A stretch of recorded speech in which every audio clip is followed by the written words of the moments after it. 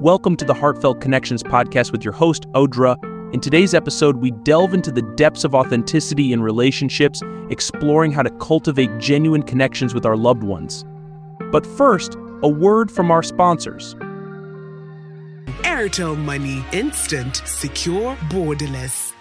Welcome back, dear listeners. Authenticity in relationships is a topic close to my heart. It's about being true to ourselves and allowing our loved ones to do the same. Authenticity is the key to building strong, lasting connections.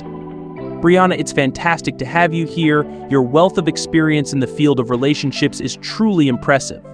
Thank you, Oudra. It's a pleasure to be here. Brianah, with your extensive background, you must have seen it all when it comes to relationships. What inspired you to pursue this path?